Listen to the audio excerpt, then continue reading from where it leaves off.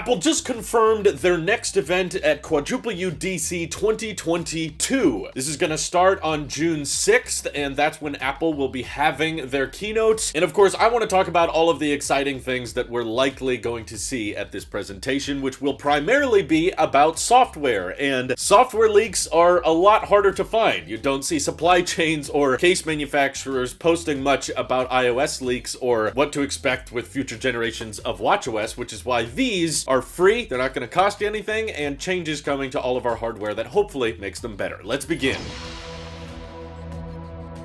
So yeah, just to kind of taper expectations from the beginning, software has been pretty much all that's been announced at the last 2 years of WWDC. So both in 2020 and 2021, we were hoping for some kind of hardware, and it didn't happen. Now, there's some people that are hoping for this to finally change in 2022, because it's not like Apple has never announced hardware. In fact, back in 2019, that's when we got the Pro Display XDR and the Cheese Grater Mac Pro again. And since Apple Silicon is ripe for updating with the Mac Pro, and there's all these rumors for a mini LED version of the Studio Display, it seems like June would be like the perfect time to announce new hardware. So what exactly are they going to brand the Silicon in the Mac Pro? Because I heard the M1 Ultra is supposed to be the last of the M1 family, but we're hearing all about this Jade 4C die that's going into the Mac Pro that's supposed to basically be two M1 Ultras stitched together. So what do they call that thing? M1 Ultra Duo? Or do they just say it has two M1 Ultras on the inside? Yeah, I'm excited to hear all about,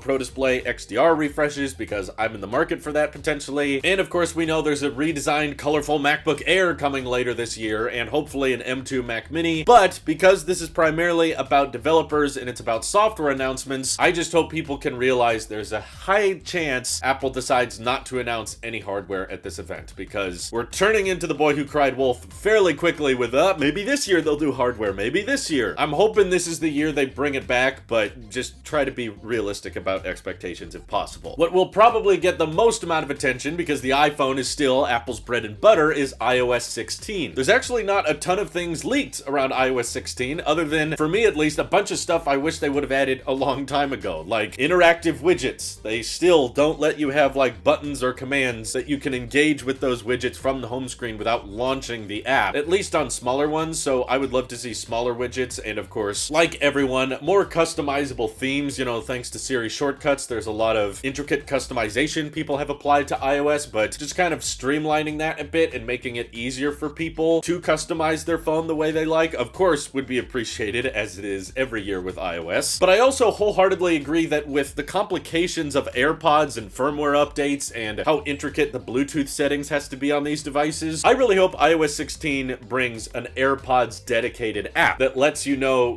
what firmware you're on and how to update them and how to change their settings and preferences and what the force sensor does on one side, what 2 clicks do, what 3 clicks do, and what they do on the left or right. There's so much customization involved with AirPods now. I think it's time that they get their own section in iOS instead of just embedding all of that stuff in the default settings app. And simultaneously, because Apple Silicon is getting so fast, not just in the iPads and Macs, but also in the iPhones themselves, I know it's too much wishful thinking, but I would really love to see them offer some kind of Samsung DeX alternative where your iPhone could start to boot into a Mac when plugged into an external monitor or keyboard and mouse. But if you're limited by Lightning 2.0 speeds, yeah, that's probably not going to work out. I would love it if they brought some more pro tools built into the camera app by default, because I currently feel like there's so much capability and there's so much power behind the iPhone cameras, but much of the time you're just kind of limited by what the default camera app is comfortable with, so people have to download other applications and other software to take advantage of that ProRes customization and just some more options in terms of photography, as well as charging. Some people have just an absurd amount of battery life on our iPhone 13 Pro Maxes, and we plan on keeping our iPhones for a very, very long time. So optimized battery charging is good, but I would love it more if, similar to my MacBook, you could like cap it at 80% and just say, you know what, I'm not a heavy iPhone user these days. You don't need to worry about charging my battery to 100% every single night, because I'm not using that much of my phone. Have an option to put in a charge limiter and preserve battery health for longer if people don't plan on using that much of their phone's battery. And a lot of this stuff, of course, applies to iPadOS as well. iPadOS to this day still needs the most amount of work out of all of the operating system changes Apple could announce at this event, because there's still no optimized battery charging on the iPad. I mean, your Apple Watch has optimized battery charging, your iPhone, your Mac, but for the iPad, they're like,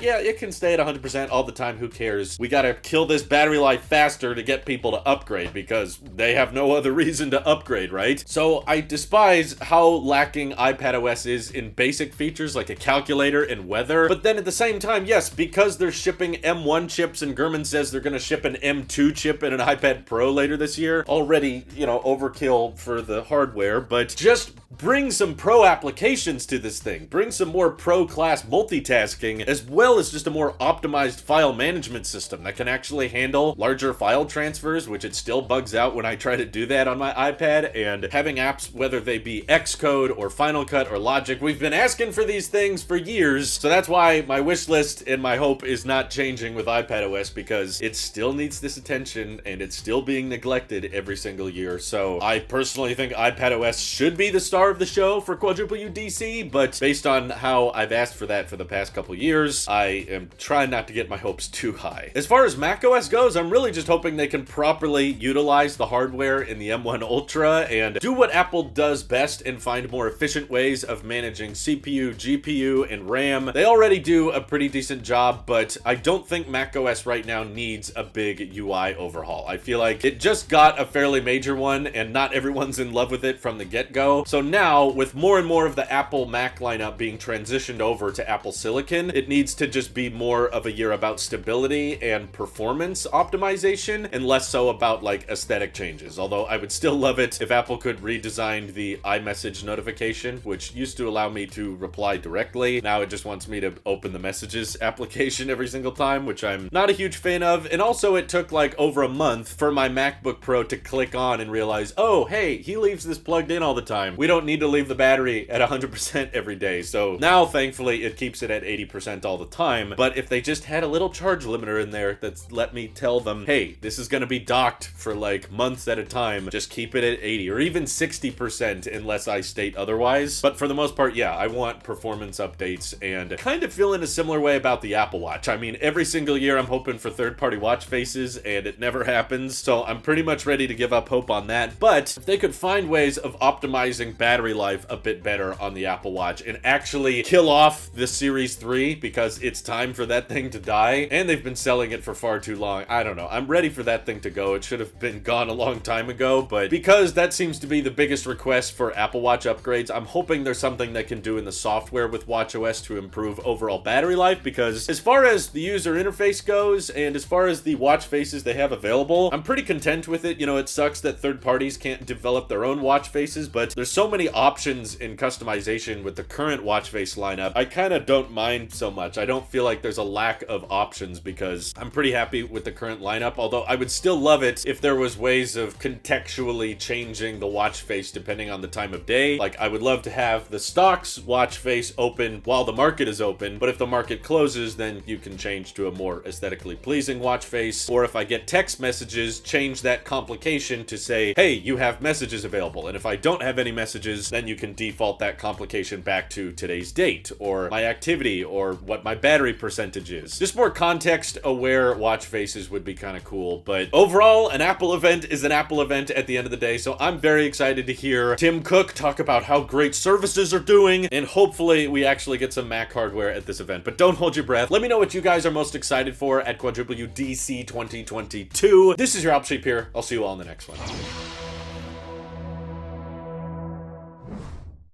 With Lucky Land Slots, you can get lucky just about anywhere. Dearly beloved, we are gathered here today to... Has anyone seen the bride and groom? Sorry, we're here. We were getting lucky in the limo and we lost track of time. No, Lucky Land Casino, with cash prizes that add up quicker than a guest registry. In that case, I pronounce you lucky. Play for free at LuckyLandSlots.com. Daily bonuses are waiting. No purchase necessary. Void where prohibited by law. 18+. Terms and conditions apply. See website for details. Hello, it is Ryan, and I was on a flight the other day playing one of my favorite social spin slot games on ChumbaCasino.com. I looked over at the person sitting next to me, and you know what they were doing? They were also playing Chumba Casino. Coincidence? I think not. Everybody's loving having fun with it. Chumba Casino is home to hundreds of casino-style games that you can play for free anytime, anywhere, even at 30,000 feet. So sign up now at ChumbaCasino.com to claim your free welcome bonus. That's ChumbaCasino.com and live the Chumba life. No purchase necessary. VGW Group. Void where prohibited by law. See terms and conditions. 18+.